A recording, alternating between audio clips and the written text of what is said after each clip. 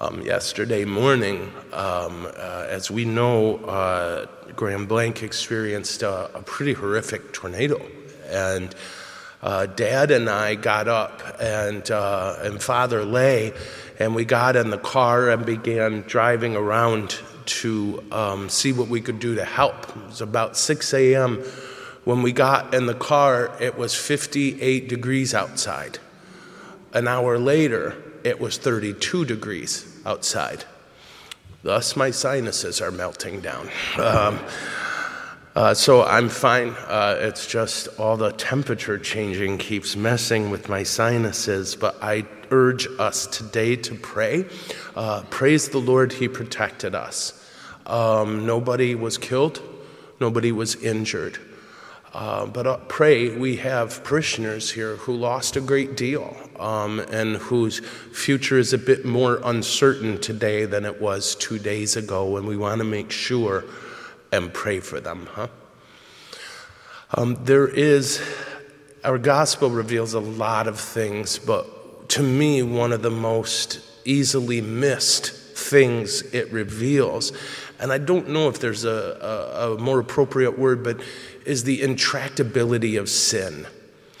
In that once you and I decide we're comfortable with a sin, and when I say comfortable with it, I don't mean we keep falling into it and repenting. I mean we keep falling into it and not repenting.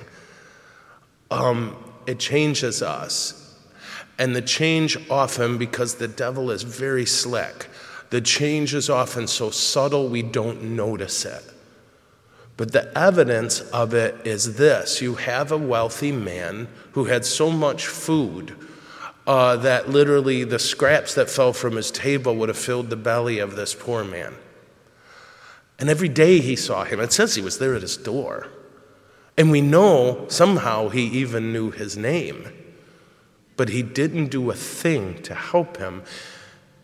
And then when they're dead, he looks up and he sees Abraham and Lazarus. Now, one of those guys was at his door every day of his adult life, but that's not who he talked to. He talked to the man he never met before. He talked to Abraham. And what did he say to Abraham? Tell Lazarus to take care of me. It really is it's a bad move. I'm sorry, but objectively, that's a bad move. He still thinks Lazarus is less than him. He still thinks Lazarus exists to fulfill his needs, even already in hell.